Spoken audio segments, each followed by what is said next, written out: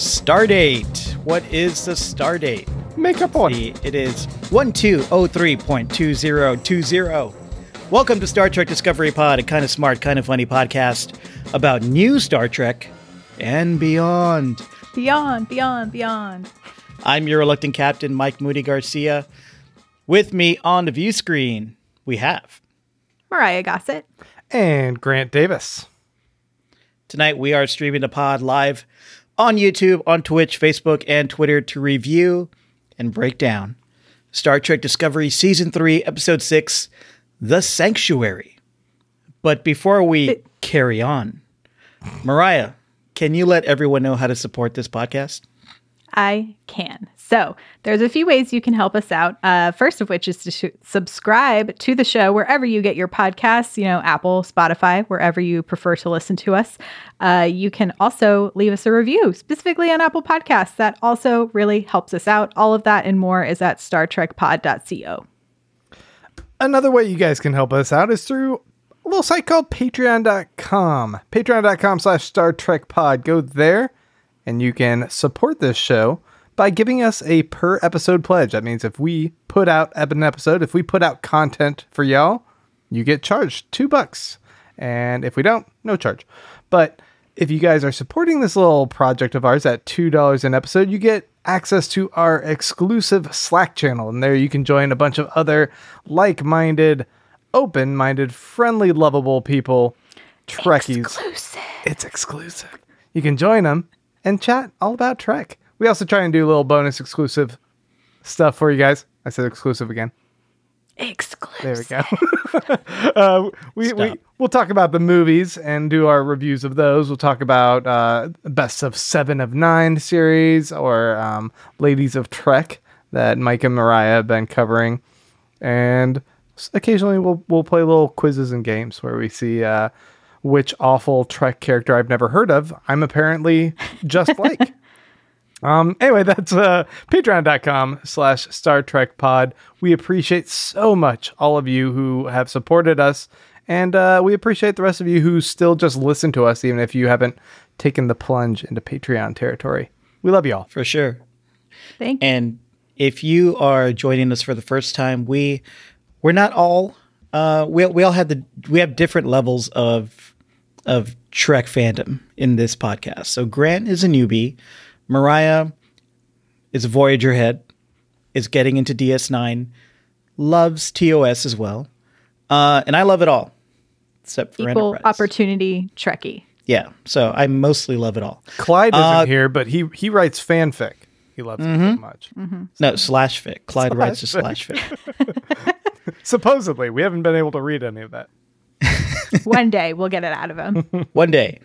And if you are watching us live, toss us some comments and questions in the live chat. Be sure to type capital pod, capital P, capital O, capital D. If you want us to see your comment and maybe mention it on the pod a little later tonight. All right, let's execute. Hit it. Whatever. Pump it. Pump it. Carry on. Let's get into it. The Sanctuary was written by Kenneth Lin and Brandon A. Schultz. Directed by number one himself, Jonathan Frakes. Oh, this is the one. Ugh. Yeah. I should hate this probably. Given that last episode he did. This is the one where Disco travels to Book's home planet to save it from a conflict with the Emerald Chain. Adira and Stamets start to identify the origin of the burn, and it's linked to that mysterious song we've been hearing. And Dr. Culber helps Georgiou deal with her brain wonkiness despite Georgiou's petulance at every turn. And other stuff happened. We'll get into it, but sorry guys, I'm a little tired tonight. Other stuff happened. We'll get into it, but now I must remind you, this is Star Trek Discovery Pod. We don't give you hot takes. Oh, no. We give you hot freaks.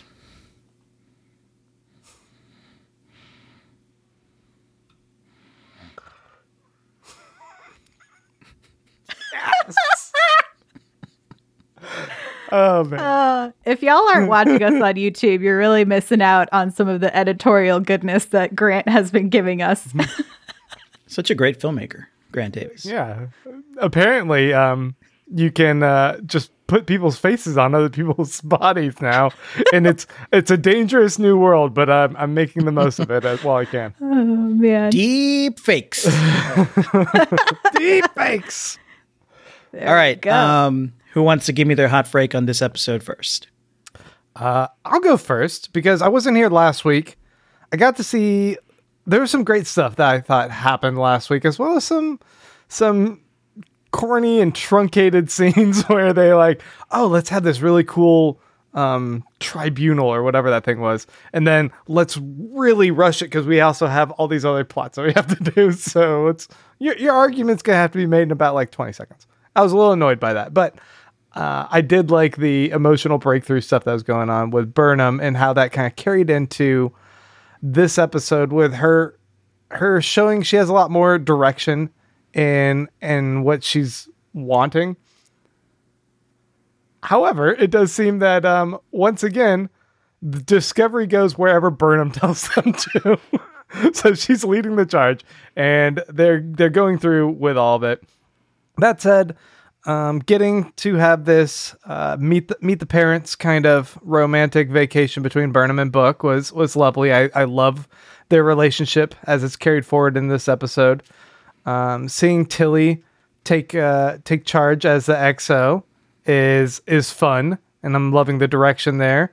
Detmer got a little bit of a win here with being able to free herself from I guess the PTSD that's going on and just kind of take charge of a moment going into manual.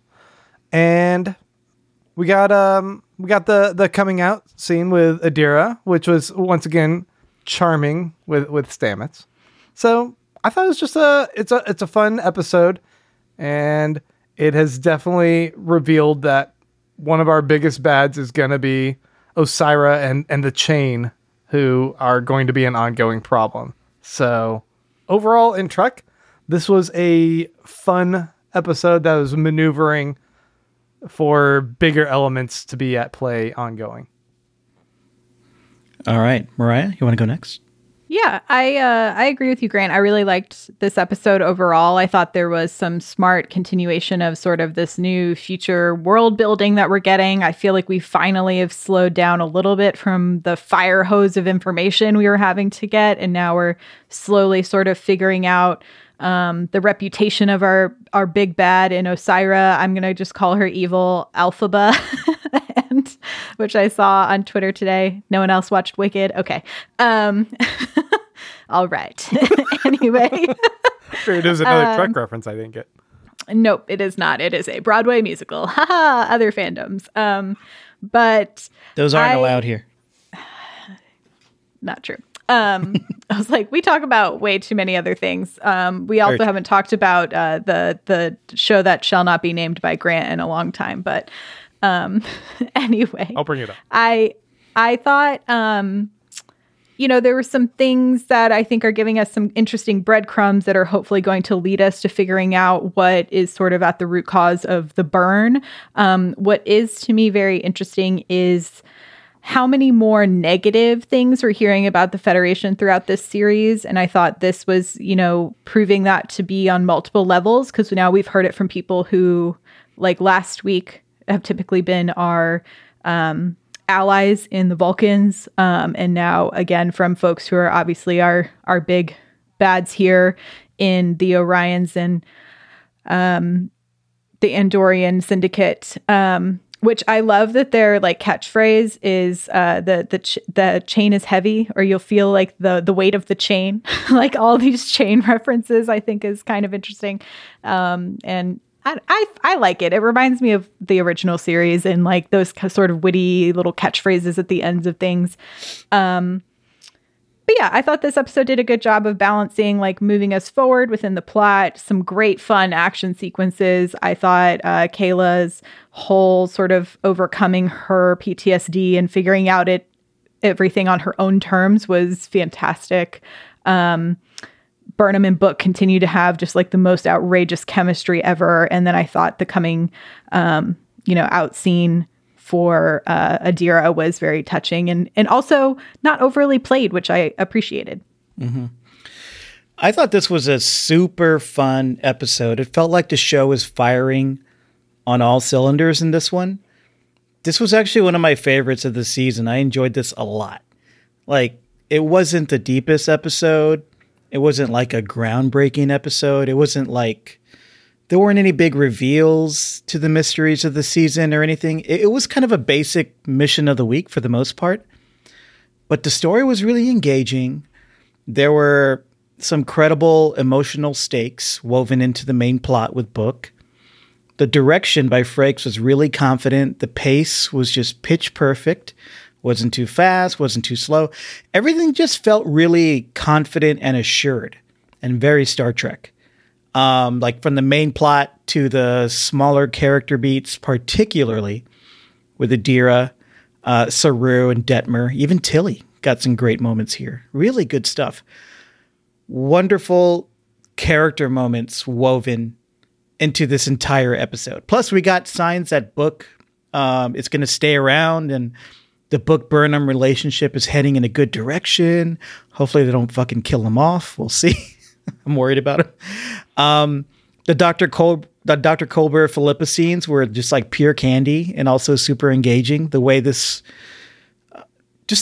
one helped move a lot of the overall story forward, particularly with the burn and the fight against the chain was just food replicator programmer's kiss. Sorry. There was some cheese for sure. But some people live for the cheese. I'm not one of them, but those people are out there and I'm glad it was there for them. Just really all the character moments really brought this one together for me. The main plot was fun, even though it was we kind of been there, done that before with this kind of plot. But yeah, I dug it. I thought it was really fun, really assured episode leading into the back end of the season. You know, one of my favorite things to see is how they've continued to grow Saru's character in his confidence in becoming the commander. Is that the right term? Captain. The captain. And when he's facing down against Osira, the threats are coming on pretty heavy, and he has one of those moments of, I have to make a decision of how I'm going to handle this, because that is the whole thing, right? It's never as clean cut as, oh, if it gets dangerous, just tuck tail and run. It's now Burnham's down on the planet, and we have to engage. And what are the ideals of Starfleet? And he just handles it in such the proper way. I love it. Yeah, I'm really loving Saru this season. Like he showed us again that he's a brilliant captain, like negotiating and framing things to get like loves diplomacy. Yeah, to get loves it. Like the admiral was like, no, you're not going to go on this mission, but he like framed it in a way that convinced the admiral just like that, and like the way he's like staying within protocol, sort of, when going against the Emerald Chain, that was really cool. I love that his project of finding a catchphrase is this little secret matter between him and Tilly. That was some really fun, winky Star Trek stuff there. Every time they're terrible. Even the one that was supposed to be good is like, that's not good. Just hit it. I love them. Each one. I hope that this running gag just keeps going where he can never find one. It's a different phrase every episode. Yeah, I'm really enjoying Saru and Tilly, and I think Tilly in this episode was out to prove everyone who was unsure wrong, right?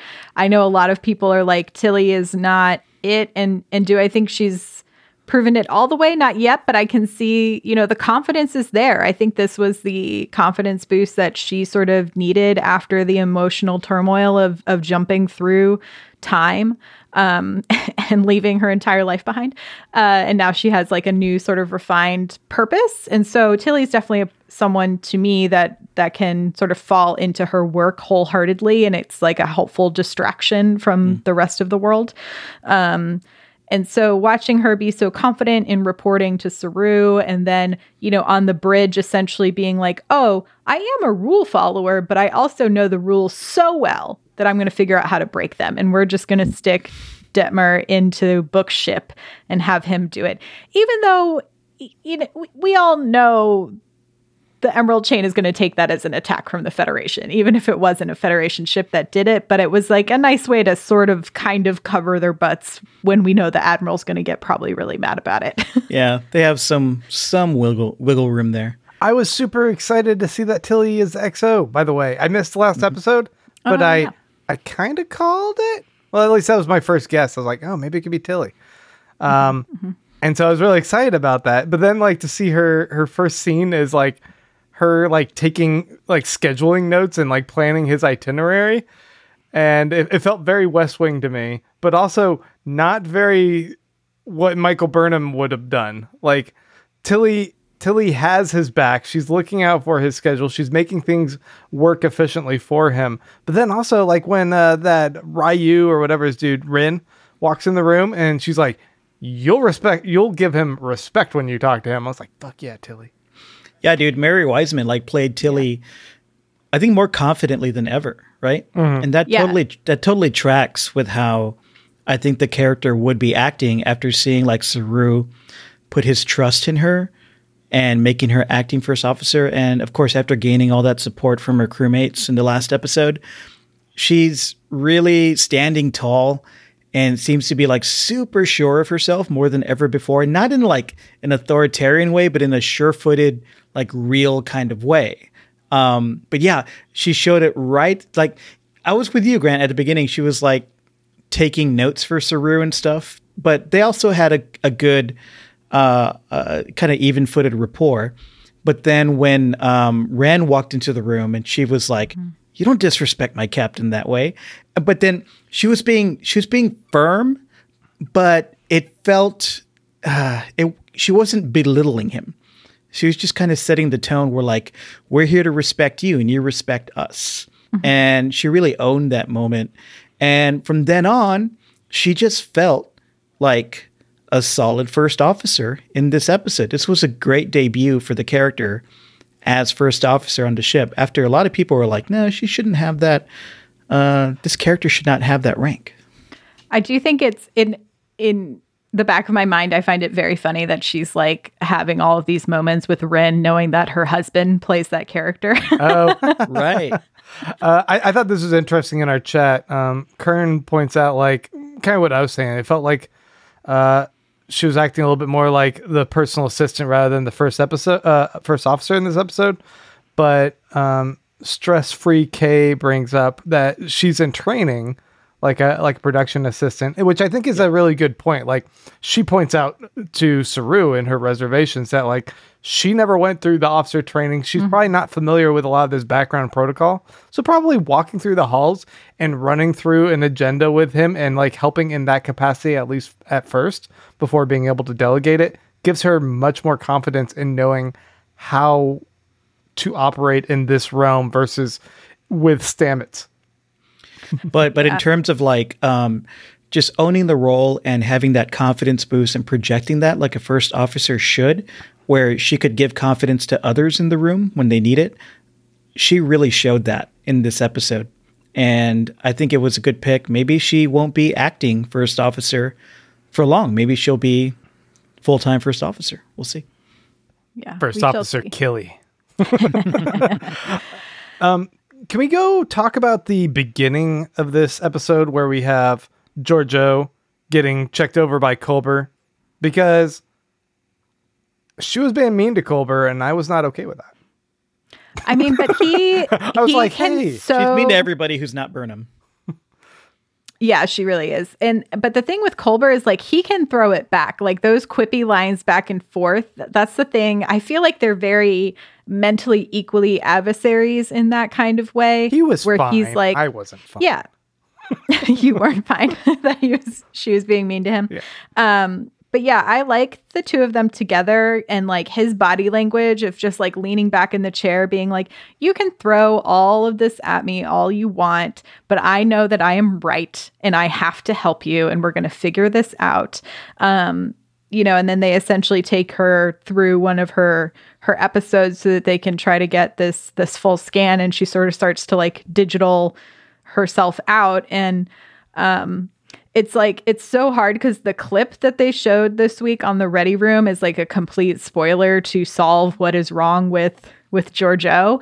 At least the explanation we get from the Federation. So I'd like to save that talk for the end at least. But what that piece plus what we've heard now from, we now have this source, as we found in the beginning of this episode, coming from this nebula, right? And so that's where the music is coming from. But the baseline of that music is actually a Federation distress call.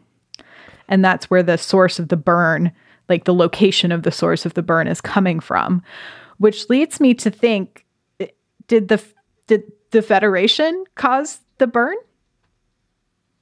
I mean, they were investigating, trying to do some other method of warp travel to not have to use dilithium. They already had the I don't know, I was going to call them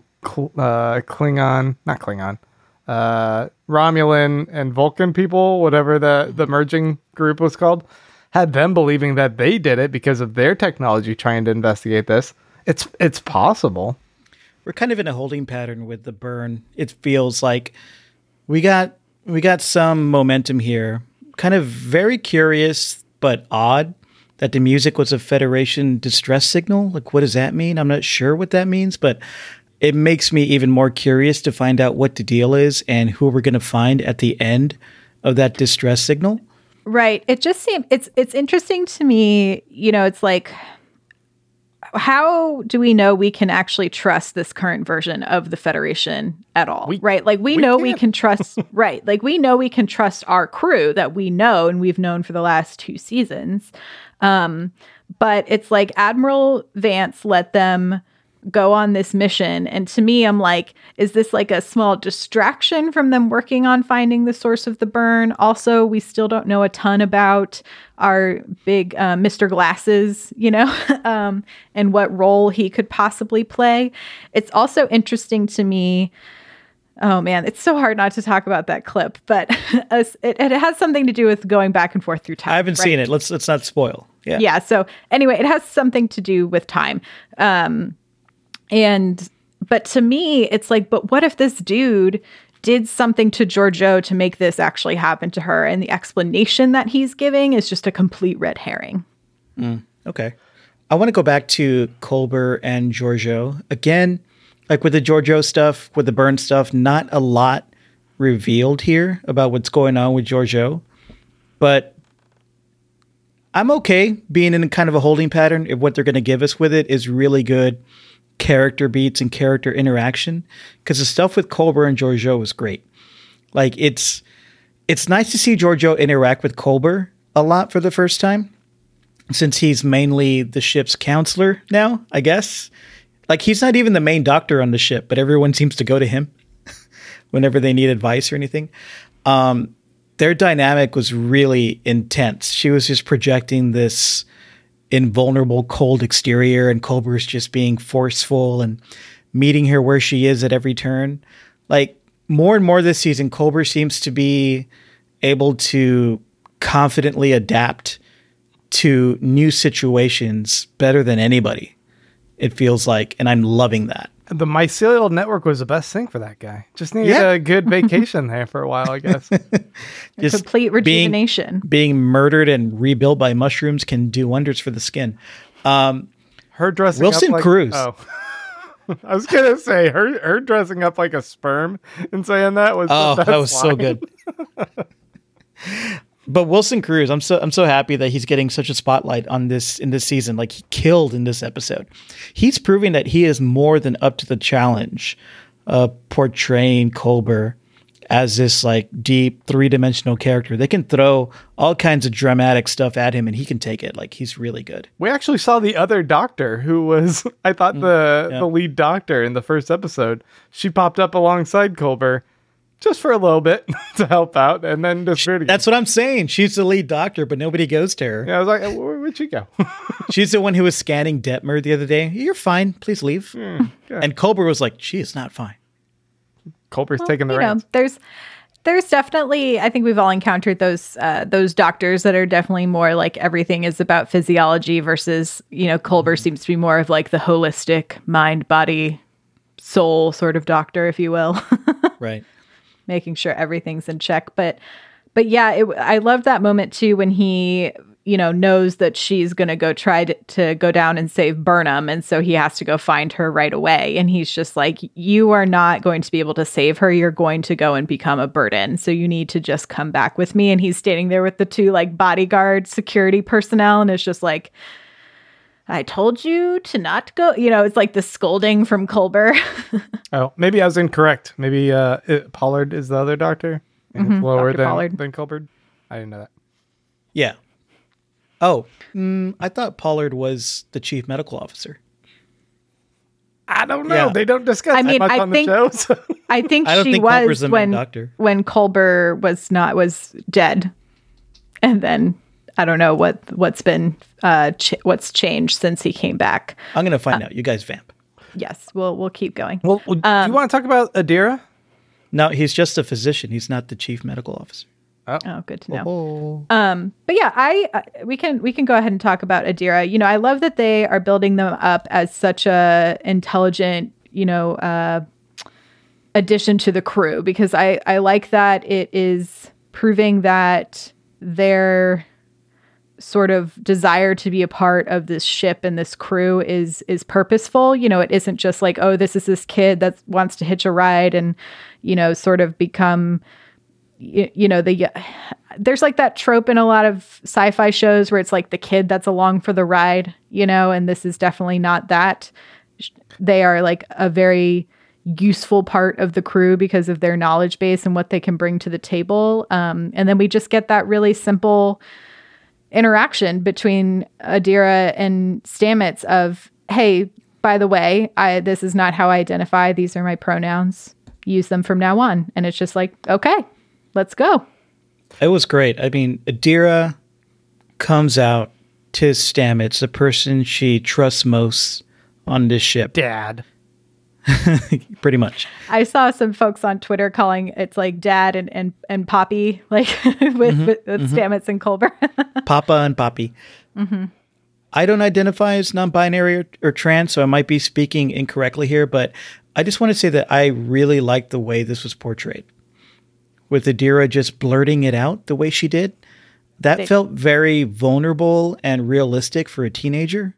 That was great. And it wasn't a huge deal. It was like a relatively small, lovely little moment. Like you said, Mariah, they did not overplay it, which is perfect. I think that our modern sensibilities like play a factor in how that was handled here. Because I feel like in the 32nd, I don't know what century they're in now, 38th, it would just kind of be like Adira says that and Stamets goes, tight, okay, I just updated your pronouns on your profile. Everyone will refer to you that way. All right. Moving on. But it was just, I get that. It was handled with like a good degree of sensitivity and care, and I appreciate that. Yeah, there are two things going on. One, Star Trek is reflecting our current situation, obviously, like it always does. And two, Adira is also dealing with so many identity issues because of the Trill. So it would make sense that Adira needs to say this and reaffirm who they are. And for Stamets to recognize that was great.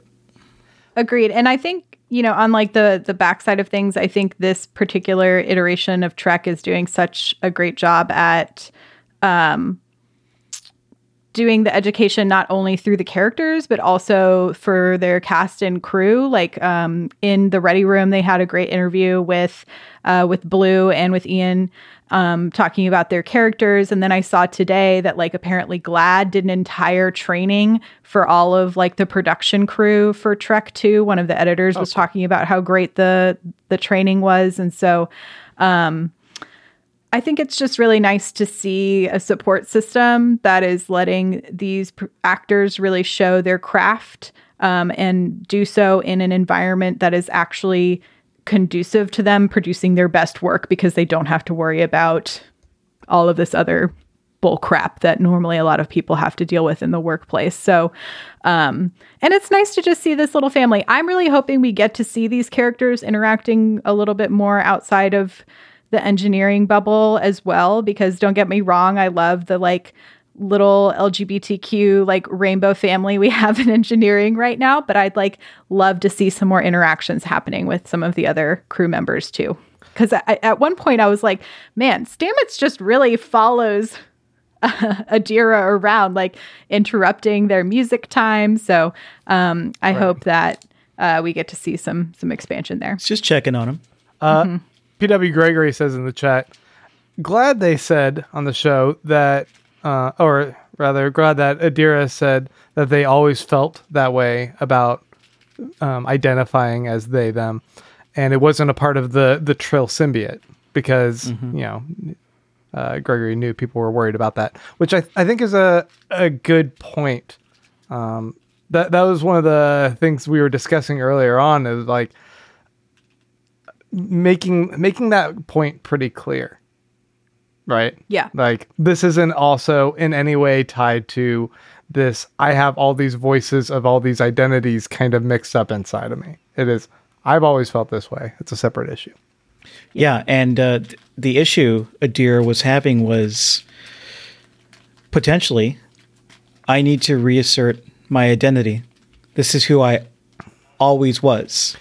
And how that coincided. This is how you need to refer to me. Yeah, how that coincided with Gray detaching from their lives and no longer having that kind of that connection, while also all these other people interfering in Adira's life in the background and not knowing who they're gonna have to deal with that day.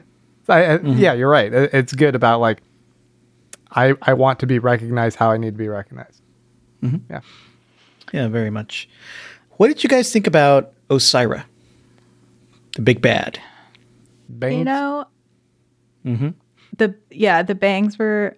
I like that we've gotten to know this big bad, like knowing Osira through the actions that we've seen throughout this season, rather than having to see them physically do it, if that makes sense. So it's like the reputation precedes her, you know, and then we get to see the confirmation when she murders her nephew, and we find out that she also murdered her brother and like is just very okay with killing anyone who comes in her way. And so, you know, this late in the game, I think I was a little disappointed in the reveal just because we've been waiting for so long, but I think the actress did a really great job of embodying this particular character. And I really liked the interaction between Osira and Saru, because there's that moment where Saru, you know, like we know now that the Orions seemingly had like the women as enslaved people, but they were really in charge of everything. And so it's like this very interesting back and forth where Saru essentially just doesn't have the knowledge of that. And so that little quippingness back and forth to me was like a very layered and interesting conversation. P.W. Gregory says, big bad, more like mid bad. Am I right? People in the chat aren't really feeling Osira. I thought kind of a standard heavy, right? Kind of a stereotypical villain, but like she kills those who fail her. Even if it's a family member, she makes threats and she's bad, right? But I love that. I love that she's a woman in charge. And I think that the actor, Janet Kidder, is doing a pretty solid job. Also, I have to second that, Mariah. It's so cool that the women Orions aren't half-naked enslaved people like they used to be portrayed in Star Trek before. They can also be evil big bads with their own agency and agenda. So, right on. It just felt like a typical Star Trek villain, especially when you guys have had me watch those movies. There wasn't a lot of complexity or nuance to the background of the character, and I'm hoping that maybe we'll see something a little bit more interesting down the line. But it's just more like she's hot-headed and wants to control things. I thought that the writers gave a lot more interesting nuance to the guy in the first episode or the second episode in the saloon. The guy from Medium. Yeah, he's like, hey, there's a hole to fill and need and control and power. I just stepped in, I took that, and without me, these people are going to be left to potentially even worse people. So this is who they got to deal with. And I was like, he's evil, he's awful, and at the same time, I got a little sense of his own personal justification for that. Whereas she's just like, hey nephew, you failed me. Off to the worm pit with you, and I'm going to come out in here and blast. And I was just like, I hope they give more to the character going forward. Well, with her presence, like over the planet and threatening the planet, it was some pretty solid detailing about how the chain exploits and manipulates people all over the galaxy. And in this episode, we saw how they tear families apart, with Book and his brother. So, like, there was nothing groundbreaking here, but it was all very solid and well done in terms of, like, showing the grip of the chain and who leads it and why they need to be taken down. Yeah, it's very interesting to see both the parallels and the differences that could be made between the Emerald Chain and the Federation, right? Because the Federation also usually steps in to help out planets when they are in need of something, which then usually ties them to having to be a part of the Federation and working with them, with some sort of exchange of goods or services happening. And it's interesting to see it from the evil side, right? that we think so far of these folks who are coming into these planets, even pre-warp planets, and saying like, oh, we're going to save you from this thing, but in exchange, we're going to take all of your precious resources. Anyway. I'm wondering, Mariah, if what they're showing, they really did a lot of hinting this episode about the Federation being problematic for a lot of people. They broke promises. They were no longer reliable for a lot of people. And maybe what happened is more that the chain was able to step in and help a lot of people. But at the cost of that is they aren't necessarily as principled, and there are much more bad agents out there. And maybe the Federation, we don't know. Our exposure to the Federation is this little bubble with Vance, who has a few interaction scenes with them, and is kind of throwing a lot of tension between Burnham and Saru. That's like what he does, and he's like, "Go ahead on this mission. I control things, but otherwise, I'm kind of just this dude in the background." Yeah, and we've had lines that the Disco crew is still being blocked from certain information gathering in the Federation.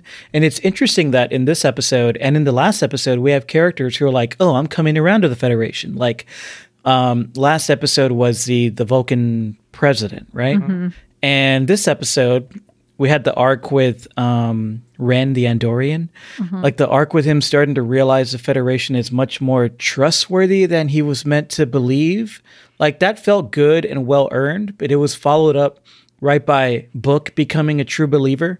Like the ep ends with him kind of wanting, it seemed like he wanted to join the Federation, maybe join Starfleet. Right?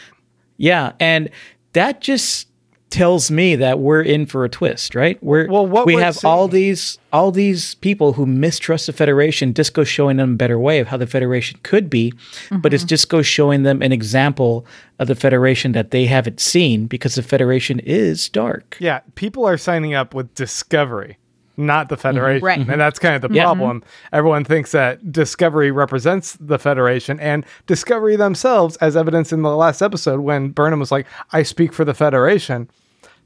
Do you really know what's going on? Because us, the audience, sure are suspect to whatever's happening with the Federation.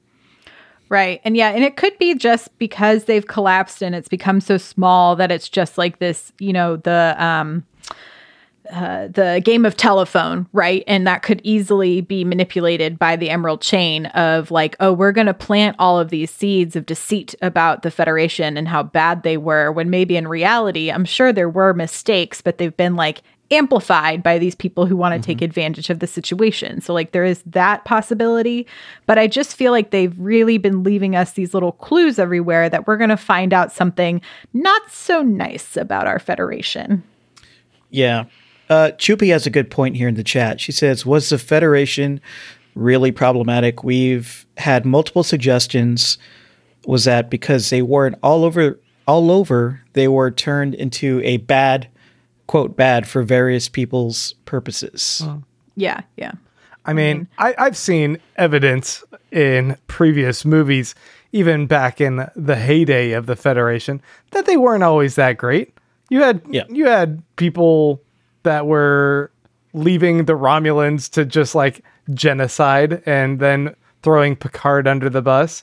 You have that. We had the bad admirals. Yeah, the bad people, bad admirals who were sowing a bunch of dissent. So it's like, is the Federation great, or is it just another power institution that it has layers of problems, and not everyone is going to act to the ideals of a Pike or a Saru or a Burnham? Right. The best of Starfleet, the best. That's who we want to follow, but there's probably a bunch of losers in the other ships.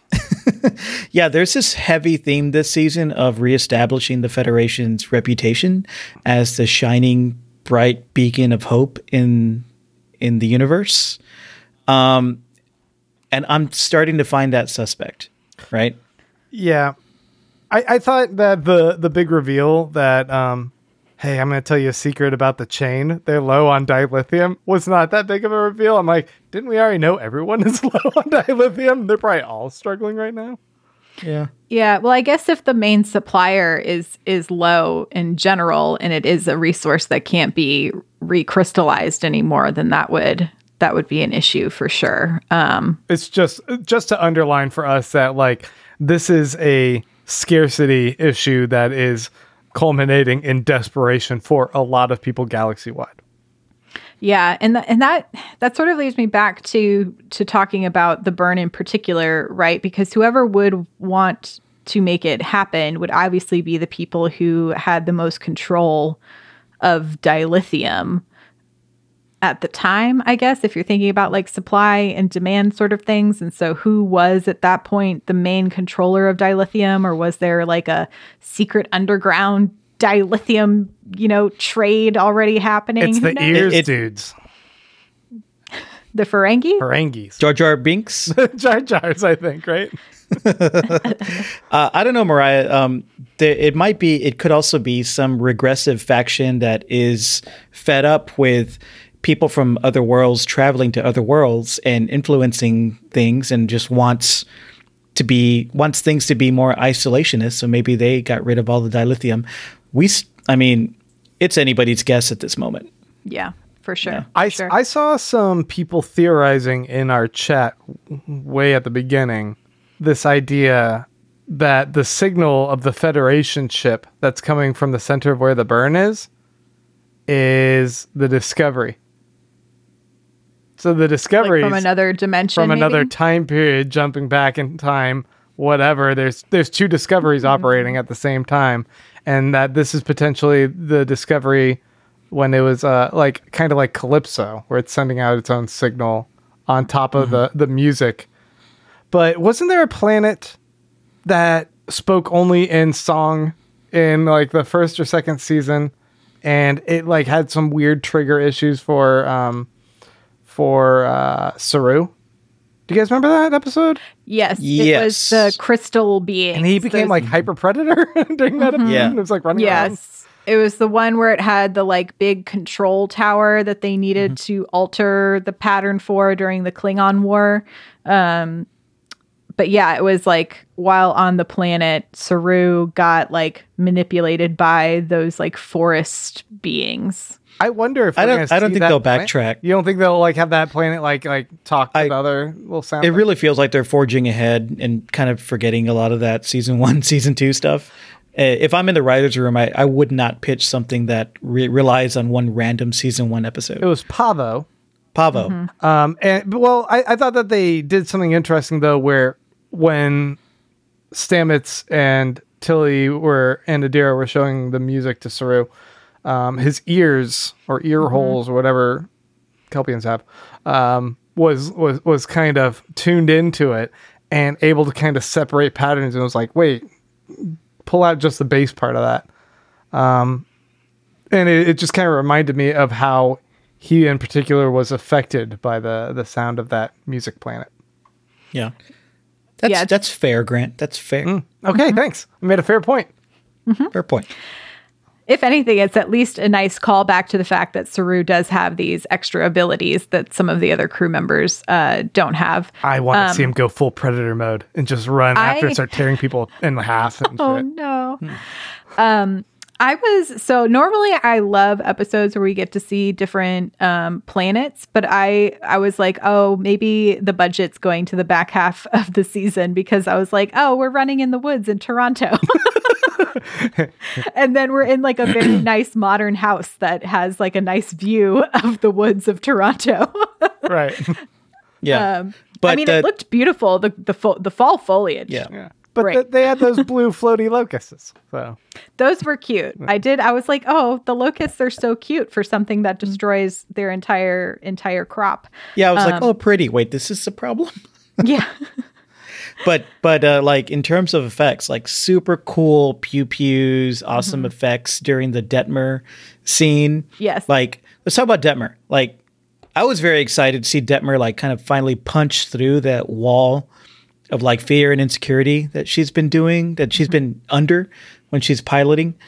It was a great idea to get her to fly Book's awesome little ship and wrecking Osiris shit. That was good. And fulfill her bloodlust, right? Because she's like, it seemed like it. The best part was all of your blood, Sam. It's all the blood. And now I get to just shoot a bunch of shit. Fuck yeah. Yeah. I liked seeing her team up with Ren too, the Book's friend. It kind of boost his confidence while also trying to boost her own confidence. Like, that was good stuff. And Grudge. It was great to see it was great to see her like a representative of that bridge crew that we don't often see get like such a win. It was a little arc, but it was good. Yeah, I really enjoyed her, and I thought it's like a fun callback as well, a little Easter egg of her going full manual, and it's the little joysticks because there's also an episode of TNG that has Frakes go full manual, and he gets the joystick jumps out. It's Insurrection. It's the movie. Yeah. Mm-hmm. Okay. I was like, that era. it was that, and then seeing the crew around the table, like all giving her high fives and chatting and being like, oh, okay. Yeah. They are continually giving more and more slices that flesh out these background characters. And personally, I like this strategy of not overwhelming us with too many characters at once, just giving little bits and pieces, and then occasionally having one break off for a particularly strong scene like Detmer got here, or maybe we'll see one of the other characters go in a certain direction in another episode, and it just rounds out the ensemble in a way that just makes me know how each one integrally fits into the bigger picture. Yeah, it makes me excited for some more fun, like B and sort of C plot things that could possibly go on during some episodes. Because, like, I think one of the reasons I think I like this episode in particular is while we know we have to continue to try to solve this mystery, and then we also had sort of our mission of the day and trying to save Book's planet, we also did get that subplot with Kayla and her overcoming her fear and things like that. And I thought it was like a nice way to round out the plot of the whole episode. Plus it gave us the opportunity to see some fun pew pew space battle stuff. True. With meaning. Space battle with meaning. More of it.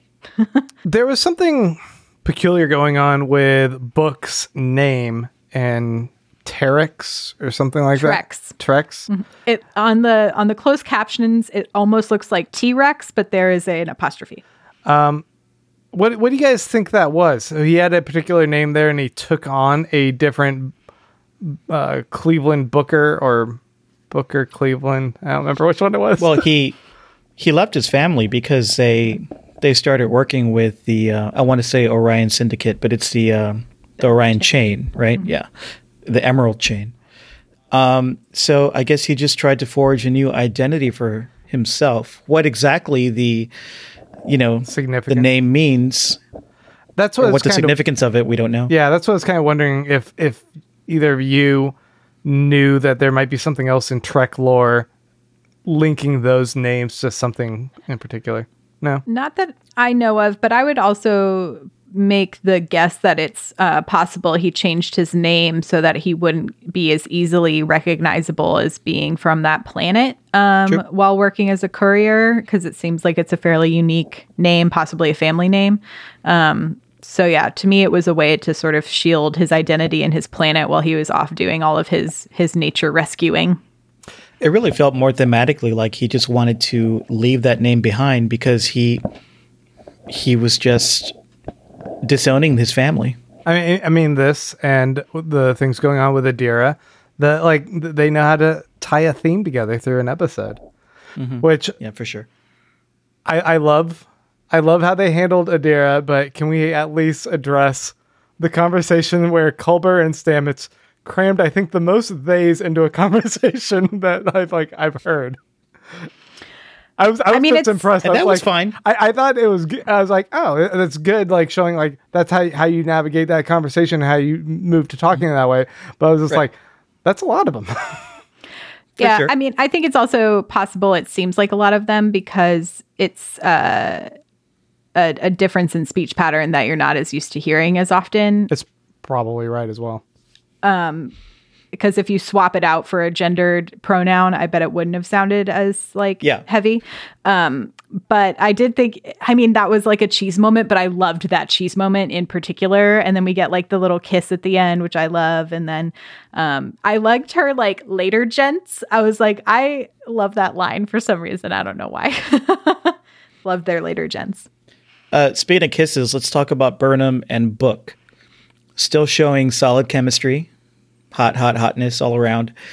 Really sweet to see Book excited about showing Burnham his home and excited to take that step with him. She was really excited to take that step with him and meet his family, even if the circumstances are insane. Like they're under a potential galactic war and his brother hates him and might kill him. And hey, Burnham has already met Book's fam in the form of Grudge. Grudge the cat. Is Grudge a cat? Or is it an alien species? As a cat. Yeah, I liked Ren's interactions with Grudge. Like that little small comedic moment on that ship was funny. And then at the very end, when we get Burnham picking up the tools, being like, oh, I'm going to go fix your ship. And I'm like, well, I think y'all are going to go do something else before you fix the ship. Chippy says Burnham and Book seem like a real couple. Yeah, they're doing an incredible job. And I think we talked about this after the first episode about how they didn't really get to do a chemistry test before they started filming together. And I was like, whoever was the casting director in charge of finding Book and fulfilling that character to be this counterpart to Burnham did like just a phenomenal job. Grant, you want to go through some of the comments to see if we have any that we can answer? Yeah, if you guys are listening to us right now on YouTube, you can go ahead and put POD in front of your comment and post it on there, and we will see that, and we will bring it up and discuss it. I did want to bring up real quick before we do that I think that we've seen the past few episodes that Burnham is the driving force in what the Discovery does. And Vance crosses his arms and says, no, you can't do that. And Burnham does it. Vance says, go ahead and do that. And Burnham does it in a little bit of a different way.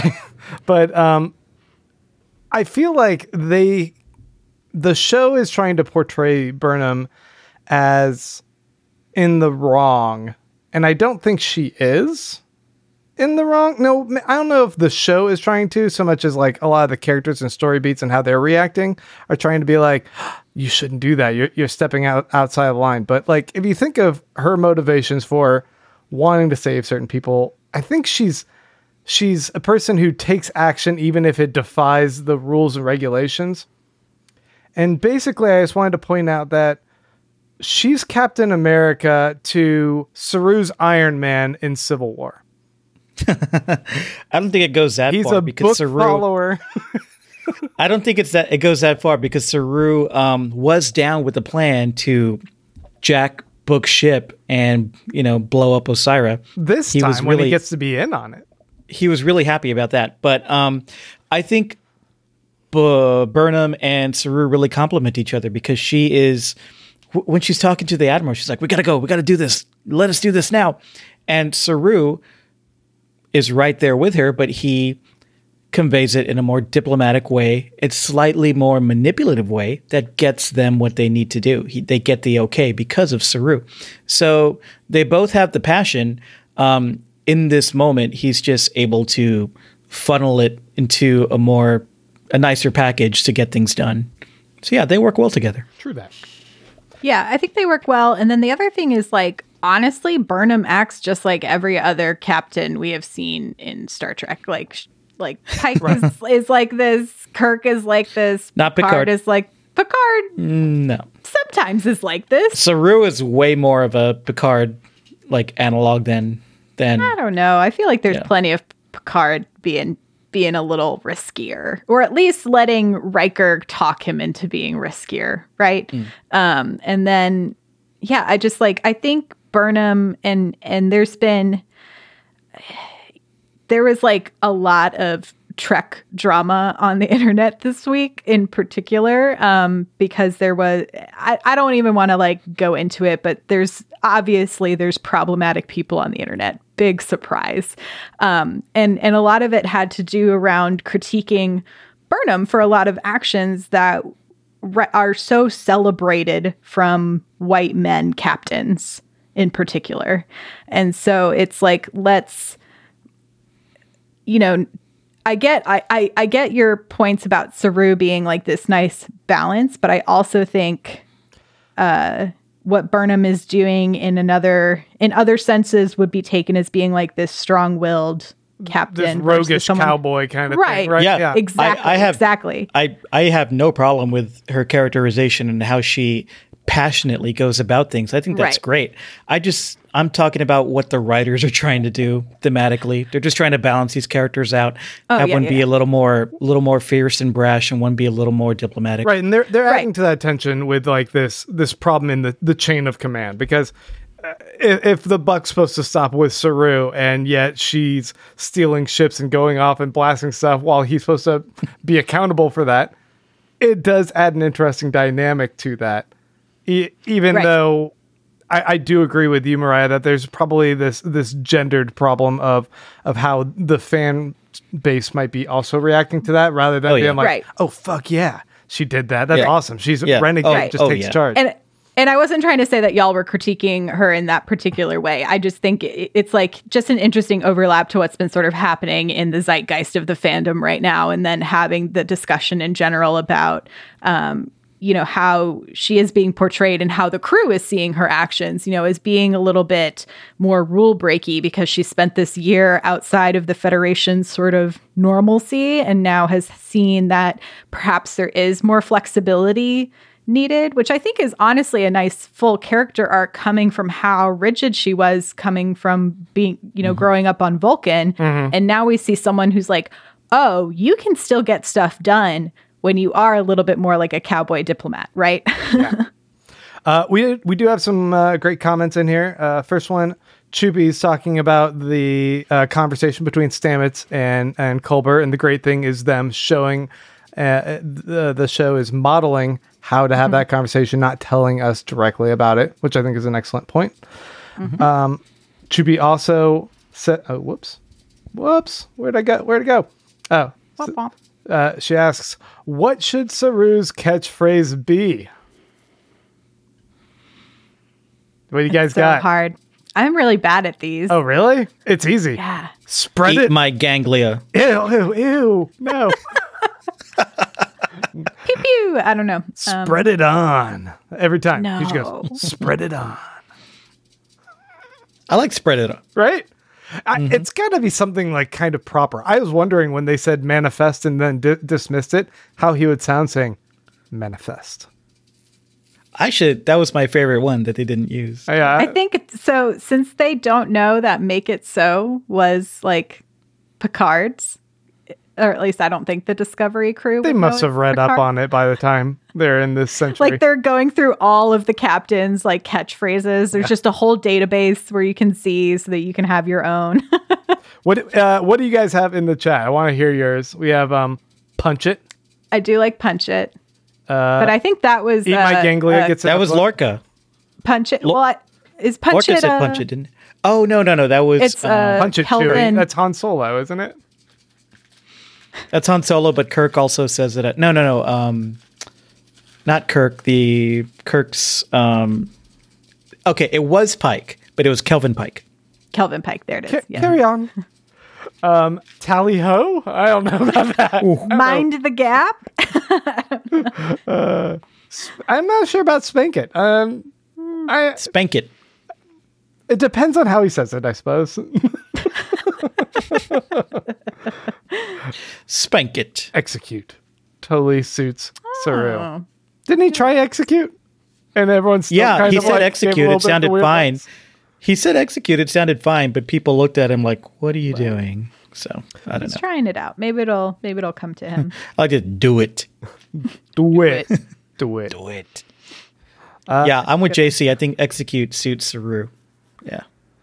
Mark says, Pod, what do you guys think of my theory that the ship in Nebula is from the Kelvin timeline from the movies? The Kelvin timeline. Oh, no. Do they want to bring the Kelvin into here? Have they No. already? Okay. No, they don't. They can't. They really don't. I mean, unless they did some really fast, streamlined, like business negotiations between Paramount and Sony. I know they're under one company now, but that was relatively recently. I don't think that'll work. Yeah. Lamo I know you says, don't want to know about the clip, so I'm going to not talk about it. Oh, man, you know stuff. I know stuff. Lamo says, Oh, what do we think of Do you the know Volt? stuff that totally invalidated what I just said? Yes. Well, I'll just edit that out. it's too late. We're live. I liked the idea of Linus's Molt. I thought it was a good running comedic beat. I wonder how he Every feels episode about has people, a Linus gag. Yeah, I wonder how people feel about peeling him, like running up to him and having kids peel skin off of him. But maybe he's all for it. I loved seeing Burnham interact with Kahim's kid. I was just like, oh, that was like a total, like, I could almost see like the Sonequa come out, and being like so excited about interacting with this kid on set. I just thought it was really cute. Kern says, keep the Kelvin timeline as far away from disco as they can.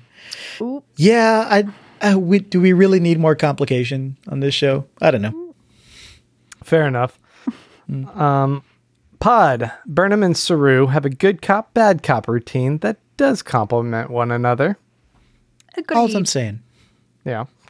Pod, you shave to a... You have to. You have to. Okay. Choopy, are you saying I need a shave? You shave. All of you, go shave right now. You have to admit, Saru was into this. He loved being able to say, you seem to be in distress. May we help you? Maybe Yeah, that teach was a lesson, great. Badgie style. Yeah. Badgie So you is got back. a broken tail light there, miss. What can I do for you? Oh no, a thing that we certainly did not do and have absolutely no responsibility for. Of course we'll help you out. Do you think we're seeing Saru loosen up a little bit as he's adapting to being For the sure. leader of a renegade ship? I mean, he was always presented to us as very uptight and extremely idealistic, which was in complete contrast to Lorca, who he was a second in command to. Yeah. And so it feels like I'm glad he's not emulating Lorca, but he seems to be stepping a little bit outside his bounds, maybe as a result of Burnham. He's getting the hang of it. I think it could be a little bit of Burnham, but I have a feeling that conversation with the Vulcan president also had a pretty big impact on him in seeing that he is a very strong diplomat. And so he can sort of rely on his gut feelings about these sort of things, and also perhaps be a little less rigid about the Federation now that he's hearing more and more about maybe their lack of work to maintain their reputation, and him sort of trying to fix those things. So I think both of those things could be true. This is a setup here. Saru is taking a page from the Burnham book. The Burn book. Listen, Solid. Lee's A is speaking to my heart because she also said Lorca is in the nebula. Ooh. That's what Lorca in I've been wanting. Discovery from the Mirrorverse. Does the Federation exist in the Mirrorverse? No. Okay. But it's a Federation But it just- SIP, the signal, unless someone's just replicating. Yeah, there's no disco mirror disco, I don't think. There was a mirror disco. No. Was there? Remember? Yes. Yes. Yeah. So what was Yes. up with that? Do you think it's a mirror disco? Questions. Well, yes. And no answer. Wait, Mariah might have answers. I don't even know what she saw in this clip, but apparently it was like all the spoilers to the rest of the season. All right. Okay. Potential spoilers for the next few minutes. Mariah, tell us about that clip. No, we can't do that to people, can we? I guess we can. Here, wait, hold on. mean, Potential spoilers. Hold up. It was- Let's do this. It's not that big of a spoiler. It's like the smallest nugget, but it's an exciting nugget. Okay, and Mariah's only going to talk about what she saw on the Ready Room. Look, which It's been I on put the a Ready banner. Room. which is CBS All Access's after show. So it's out there. It's out there. It is out there. You can watch it right now. You could hit pause, go watch it, and then come back if you want. I like that your banner says spoilers alert. Spoilers alert. Thank you. Not spoiler alert. Spoilers alert. Whatever, I'm typing quickly, huh? And I henpecked. Thank you for the banner, Grant. Thank you. Bye, Home Chickie. I'm sorry. So they're curious. We can always talk about this offline, but okay, I'm going to spill it. So in the clip, it is Dr. McGlasses is talking to Culber about Georgiou, and he explains that what is happening to Georgiou is a result of her traveling both into a different dimension and then through time. And essentially her cells are trying to find their way back to their original place. Like they're rejecting the fact that she has jumped through so many things. And he explains this by saying during the temporal wars, they had one particular Starfleet officer who had also jumped multiple dimensions and time as a result of the Romulan ship that came through the Kelvin timeline. Spock! But this left a big question for me, which is why I was like, well, is he just saying this? Because I was like, Spock has traveled through time, dimensions, all of these different places. Back up. Yes. What did he say about the Kelvin timeline exactly? So he said the only other instance they've had this happen to someone on their record was this particular Starfleet officer who traveled through time as a time soldier, but he was also originally from the Kelvin timeline.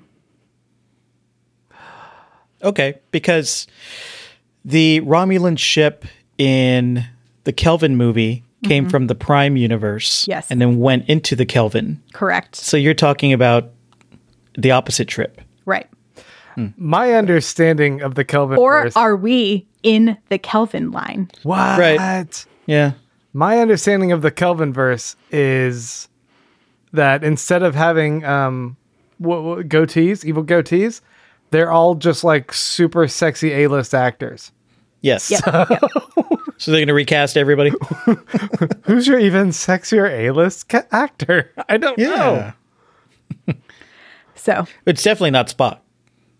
but yeah, at the end of the explanation, I was like, but what about Spock? So, but I know I can't remember what Spock's official like cause of death was, but it just seems very accelerated in Georgiou's case, if this is something that happens to people. But yeah, we'll have to see next week. But it was like a very tantalizing tease. So way to go, Ready Room. If that's the case, I wonder if that's their way of taking the character and somehow shooting her individually back in time to start their Section 31 show. Yeah, this is all about getting her Right. spinoff for sure. But Right. at least it could it's also fun. deal with, like they've been talking about how the space between the two dimensions has been getting bigger. So it's perhaps that's why her sort of issues have accelerated, and is happening to her now is a possibility. So I don't know. Oh yeah, Stress-Free K says Colbert mentions interdimensional displacement as a possible cause for Georgiou's illness in this episode. That's true. Yeah. Yep. All right. Well, We're done with spoilers. I'm taking off the really sweet banner I made. yes. Yeah. So good. Anything else to say about this episode, guys? Gave us a lot to talk about. I guess we Yeah. should wrap it up. It's been about an hour and so or so. Yeah. Thank you all so much for joining us on the pod this week. Remember, you can find us live on YouTube and everywhere else every Thursday, talking Trek at 9 p.m. Central. Yes, and do not forget to subscribe to the audio version of this podcast as well. We could really use those download numbers, and we appreciate you all so much, our listeners and our live watchers. You can find all the links to where to subscribe at StarTrekPod.co. Also, leave us a review on Apple Podcasts if you get a chance. We are wrapping up the episode right now, and that means you're going to have nothing to do after this, which is a perfect time to go to patreon.com/StarTrekPod and make that per episode donation. Give us $2 an episode and join us in the private exclusive Slack. We'd love to have you there, and we appreciate all the support. And please remember to follow us on Twitter and Instagram at Star Trek Pod. Tweet about this episode. Also, as always, shout outs to the amazing Karen, who helps run our Twitter, and the amazing James Worm, who helps run our Insta. Mariah, where can we find you online? I'm at Mariah Gossett on all platforms. That's Mariah with a Y and a Gossett with 2 S's and 2 T's. Grant Davis. Baron Von Grant. And we're pretty sure Clyde will be back next week. You can find him. I don't remember what his handles are. And you can find me. We have to on rescue him from the Instagram nebula. He's at Clyde Haynes. at Clyde Haynes. You can find me on Instagram and Twitter at Mike Moody Garcia. Live long and prosper. Bye. Lorca lives.